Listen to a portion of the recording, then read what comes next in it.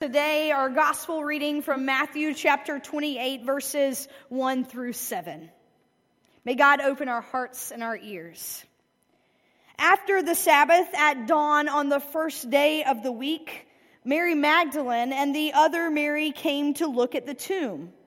Look, there was a great earthquake, for an angel from the Lord came down from heaven. Coming to the stone, he rolled it away and sat on it. Now his face was like lightning, and his clothes as white as snow.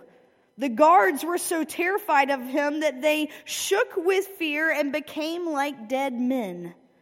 But the angel said to the women, "Don't be afraid. I know that you are looking for Jesus who was crucified. He isn't here, because he's been raised from the dead, just as he said. Come, see the place where they laid him. Now hurry, go and tell his disciples, he's been raised from the dead. He's going ahead of you to Galilee. You will see him there. I've given the message to you." This is the word of God for us, the people of God. Our thanks be to God. You may be seated.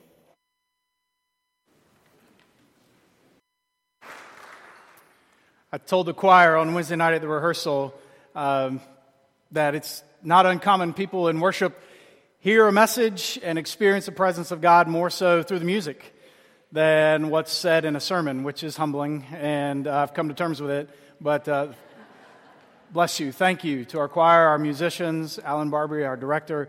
What a blessing it is to worship God this way. So I have a question for you all. Do you recognize this picture? Probably you do. One of the most iconic works of art in history, right? It's Leonardo da Vinci's The Last Supper. Maybe it looks like what you're about to experience in an hour or so when you gather around the table together for lunch. This is certainly one of the most iconic and recognizable works of art in our world. In fact, it's been parodied a lot too, from The Simpsons to South Park, from MASH to the Muppets. But the original, Da Vinci's The Last Supper, we believe was painted and completed in 1498. And you can find it in the refectory, which is another term for a dining hall. You can find it in the refectory at the convent that is in a church in Milan, Italy, the Santa Maria del Grazie. And Da Vinci was commissioned to paint this there on a wall in the late 1400s. Now, his style of painting was different than what would have typically been done on a plaster wall, which has caused some problem and degradation with the painting. Typically, they would have, an artist would have done a fresco painting, so painted the color into the plaster as it dries, as a way for it to seal and stay and harden. But Da Vinci, in an effort to try something that would pop a little bit more, make the colors more fresh, he painted with a little bit of a different style of paint and painted after it was dry. And so unfortunately what happened is, even before his death, the painting had begun to flake off the walls and degrade. But now art historians have noted some of the things that are significant about this painting. For instance, that when he painted it, and by the way, this is not a painting that's that's in a nice little frame hanging on a wall somewhere. This is a mural that is 15 feet tall and 29 feet wide. Takes up the whole wall in this refectory in this convent. But a few of the things they've noted about his approach to the painting, or to the mural, first of all, was that he hammered a nail into the wall right by Jesus' right temple. And from that nail, he used string to run lines out to the edges to guide his painting of the panels that you see along the walls and the panels on the ceiling in an effort to draw everybody's eye in to the center, to the focus of the painting, which was Jesus. And there's also a few things in this painting that are incorrect. For instance, you notice when you look out the windows in the painting, it's a bright blue sky. But now, the Last Supper, we understand, took place in the evening. So it would have been dark outside. Also, the food that's on the table is not indicative of the typical Passover meal.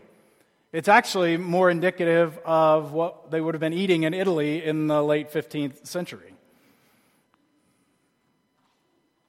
But because of his style of painting and the fact that so quick, so soon, it began to flake and peel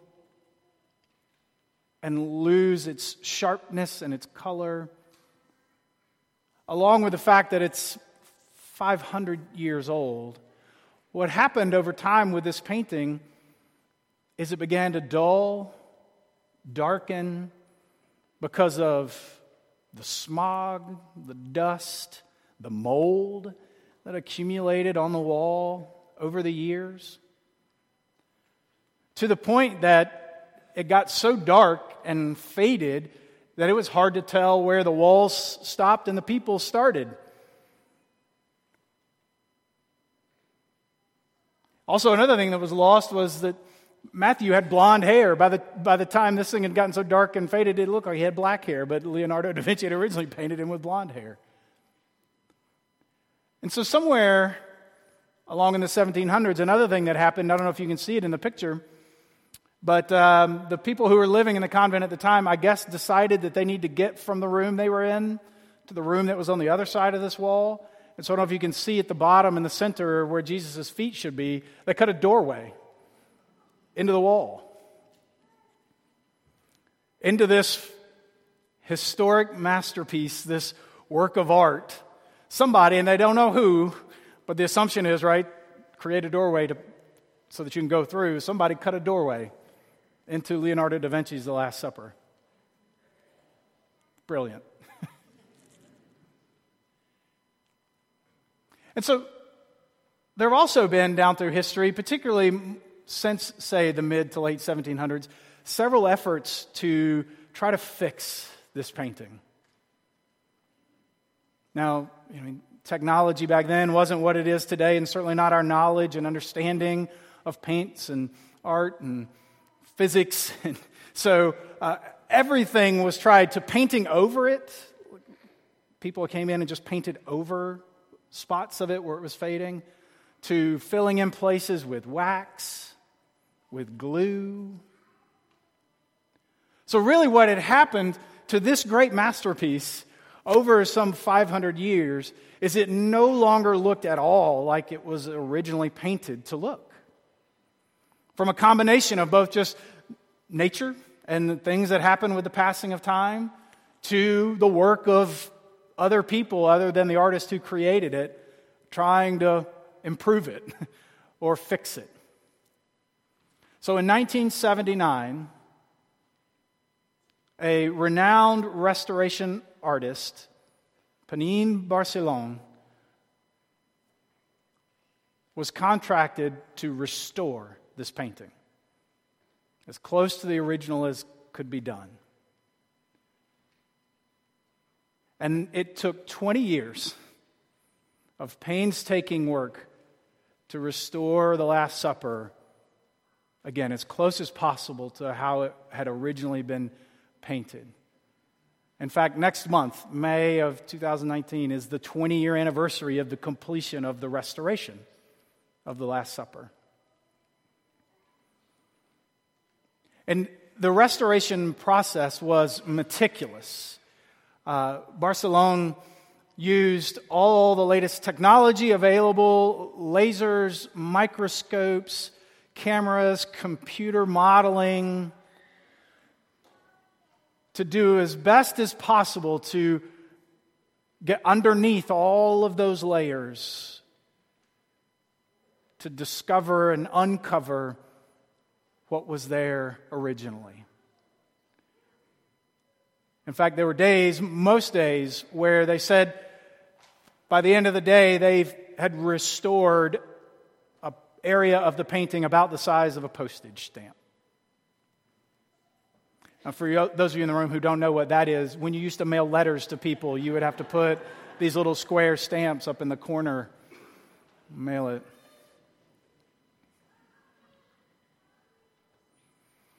And so over 20 years, Barcelona and the team painstakingly, to microscopic detail, millimeter by millimeter,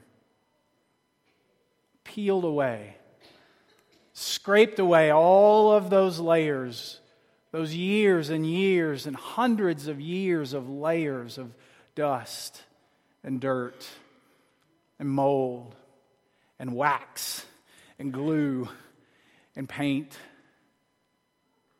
to eventually reveal what we see today as close as possible to what was the original masterpiece, Leonardo da Vinci's The Last Supper. I just finished reading a book called Walking in the Dust of the Rabbi Jesus, written by Lois Tverberg. And the purpose, the intention, the meaning behind the book was to help us better understand Jesus by understanding the Hebrew words that he used. And in the book, Tverberg talks about this painting and actually has a quote from Barcelona, the restoration artist. When the painting had been fully restored and completed, Barcelona called it a slow, severe conquest, which flake after flake, day after day, millimeter after millimeter, fragment after fragment, gave back a reading of the expression and intensity that we thought was lost forever. And in the book, Tverberg uses this as an example to talk about our own experiences with the words of Jesus. How we're doing the same thing today with the discovery of new meanings, with the development of new study tools and techniques. We're uncovering new depths and dimensions to who Jesus was and what he said and what he taught. We're understanding our faith in ways that we never have before. And in some places, we're scraping off stuff that's been laid over the top of Jesus and his teachings down through history. Now, art historians tell us that this painting was created to tell a story, to tell a biblical story, the story of the Last Supper, specifically the moment when Judas has betrayed Jesus and all the disciples are reacting to that moment. And the truth is, any work of art tells a story in a way that sometimes words cannot. And the story, the biblical story that we're celebrating today is the one of the resurrection. The empty tomb. When God raised Jesus from the dead. In a way, that's a restoration story too. Not unlike what Barcelona did with Da Vinci's The Last Supper. Because the religious people and the political leaders of that day had covered over Jesus' message, his very existence, his message of God's beauty, truth, and love. Covered it over with so much accusation and distortion, even to the point of putting it to death. Death on a cross. Burying it in a tomb, rolling a stone in front of it, sealing it for eternity. That forever, that's what that masterpiece would be. But on this day, so many years ago, that first Easter, When the women arrived at the tomb to treat the body and prepare it for burial, the stone was rolled away.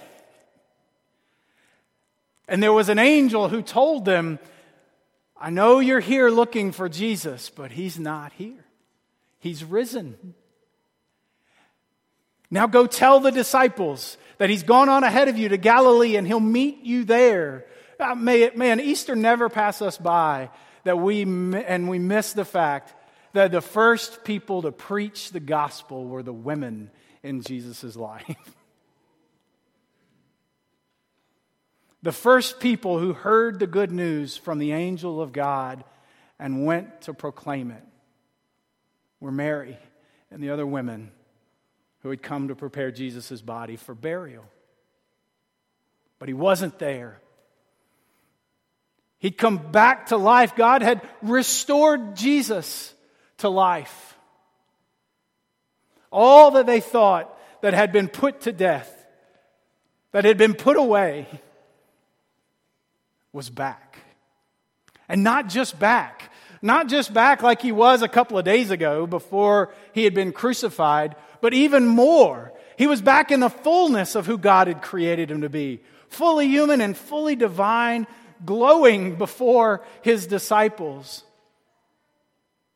He wasn't back to just Thursday Jesus. He was back to the Jesus of eternity. God had restored Jesus to life.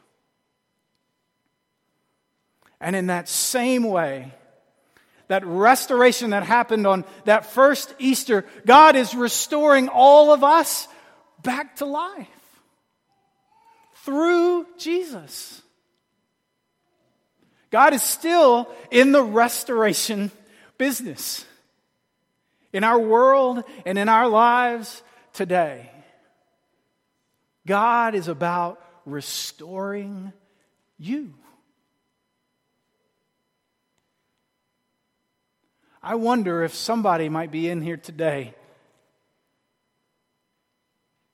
feeling some of those layers of life that have settled in on you.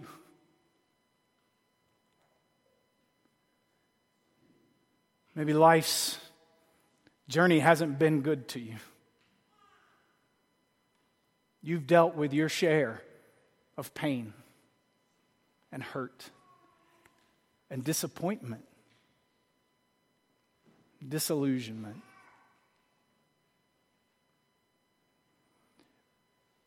Maybe you feel like through all of those years, or maybe just through the past year or so far this year, the dirt and the dust and the mold and the smog of life settling in on you. Or maybe you have experienced the work of other people in your life trying to fix you and make you into what they think you ought to be and look like. Maybe you've dealt with that and felt the weight of that and those layers being laid over the top of you so that you're at the point anymore where you can't even see that original, beautiful work of God, that masterpiece of God that is you. Brothers and sisters, hear the good news. God in Jesus Christ is still in the restoration business. And by the power of God's Holy Spirit, He's scraping that away in you. All of that hurt, all of that brokenness, all of that disillusionment that's distorted who you are and who you see yourself as and how you see the world, God's wiping it away. Now, sometimes that's inch by inch, millimeter by millimeter. Maybe sometimes you get to the end of the day or the week and you feel like, well, maybe there's a postage stamp in there somewhere worth of restoration that's happened in my life.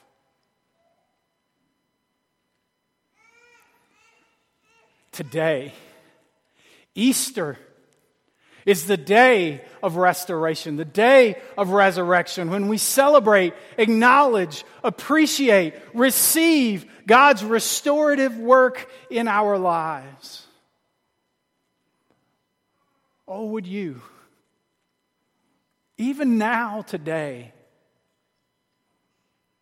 make space for God to do that restorative work in you and scrape away those layers that have settled in and covered up who God created you to be. This is what Easter is about. God is restoring us, you and me and us together as the church and our world, so that we would be who God created us to be. And restoration is happening all around us if we only choose to see it. This past Friday night, Good Friday, several of the people from this church gathered in the fellowship hall, and in about an hour and a half, I guess, packaged 15,000 meals to go all over the world and feed people who are hungry. That is an example of the restorative work of God in people's lives in very tangible ways, like I don't have food to eat. I listened to a podcast recently. It's called The Daily, but one of the episodes was about a young Palestinian man who'd grown up in the West Bank, and all his life, all he'd known was his community, who loved each other and cared for each other and enjoyed life, but surrounded by hostile Israelis. And the only existence he knew between Palestinians and Israelis was one of tension and fighting and encroachment and war. But as he grew up, he got an opportunity to come to the States to study. And so he came to Stanford to study physics and mathematics. And when he was here, he decided that he wanted to learn a little bit more about the Jewish people, because here he was surrounded with them, but it was a totally different dynamic. And so he actually enrolled in a Jewish student center and he presented himself as an Iraqi Jew. He wanted to be welcomed and accepted. He was concerned if he went as a Palestinian, that might not go well. So he went and presented himself that way and began to learn and have conversation with Jewish people. And he attended a seminar where they taught about the history of the Jewish people, and particularly when they came to the part about the Holocaust. He says in this podcast, in this interview, he said, "My heart was broken for my Israeli brothers and sisters. I'd never heard it firsthand, the depth of the pain of what they'd experienced." And he said it gave him a new perspective on how his people and Israeli people could live together. In fact, after he finished school, he decided to go back to the West Bank and lives there today. But in the interview, he said it's only gotten worse. When he went back, he noticed what little sense of community he felt like he had been replaced now with hostility and war, and that was really all that was happening that he could see was this constant fighting and pushing. And yes, this is a very complex situation that's happening on the West Bank and between Israelis and Palestinians. But the hope for restoration for me was in this one young man who took the time to get to know people who were different than him and said, I still have hope. That there's something better for us than fighting and war. God is in the restoration business. In you, in me, in people like us all over the world. And God's in the restoration business for our church and for our community right here at Chamblee. We have opportunities, all of us, right outside our door, to be a part of the work of the kingdom of God, to raise the level for everybody. That we might all know the beauty, truth, and love of God.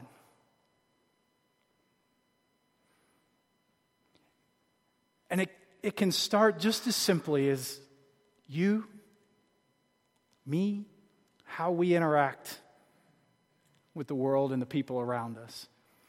Which is why next Sunday, Emily and I are going to spend 3 weeks with a series of sermons that we're calling Resurrecting. And what we believe God's calling us to resurrect in this day and age is civility, humility, and hope. I hope that you'll make plans to come back next Sunday as we consider what it means to resurrect civility in the name of God in our world today.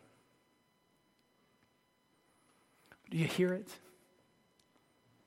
The voice of that angel that's saying to Mary and to the other women, and by extension through them to the disciples, I know you're looking for Jesus. He's gone on ahead of you to Galilee.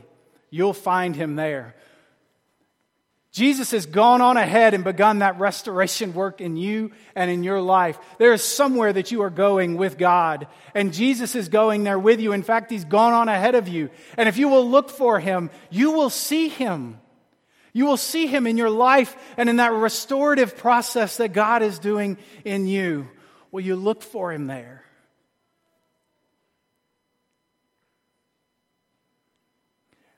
In just a minute, we're going to sing one more hymn, Crown Him with Many Crowns. I want to invite you, when we get to that point and we sing, I want to invite you to let that be a moment for you of reflection. Yes, on the words of the song and what it means to crown Jesus with crowns in your life, and what it also means for you to be open and aware of the restorative work that God is doing in you starting now, today. And listen, if you don't have a community of faith, a group of people that you can be a part of that restorative work with together, I want you to know this one is open to you. This is a great church, and I'm not just saying it because I'm the pastor. But if I said otherwise, I guess that would be an issue. But I mean it. This room is chock full of people who are on that restoration journey together. Millimeter by millimeter, postage stamp by postage stamp, becoming more and more who God created us to be. And if you don't have a church that you call home, we would love for you to be a part of that with us here at Chamblee. And one last thing, when you go out the doors today, you'll see a basket by the doors. Each basket has coloring sheets in it. This is for you. Not just for your children. This is for you. This is a thing. If you've not done this as an adult, it's a real thing. Actually, it's been proven. This has health benefits for you. But if you'll spend time just coloring, they say it helps to relieve stress, anxiety, gives you a way of expressing yourself. So I want to ask you, as you go out the door, take one of these. I see the way some of you are looking at me. Just go with me on this. Just take one. And sometime this week, spend a little time coloring it in. And as you do, let that be a moment for you. For you to reflect on the restorative work that God is doing in your life. Just like Panine Barcelone did with Leonardo da Vinci's The Last Supper. And there's even white space there if you want to add something more to it. Maybe you want to write Easter 2019 or restoration or restore or whatever. We'll leave that up to you. But as you go out the doors, take one of these with you. Color it in and let that be for you a way to experience and appreciate even that postage stamp worth of work of restoration in your life. I'm going to ask you if we could pray together, and then we'll stand and sing our closing hymn. O God of us all, we give thanks for Easter, for new life, for resurrection, for restoration. God, we are thankful that you are in the business and at work restoring us to the original, what you created us to be. God, for all of those layers that have covered that over in us, in our lives. It is our prayer that we would be open as you scrape it away, remove it from us, revealing who you made us to be in your image. God, we're thankful for the ways that you call us to be a part of the restoration of our world, the work of your kingdom. And it is our prayer that we would go and do that and be that together. Starting now, even more today, this Easter Sunday. This is our prayer in Jesus' name. Amen. Would you stand as we sing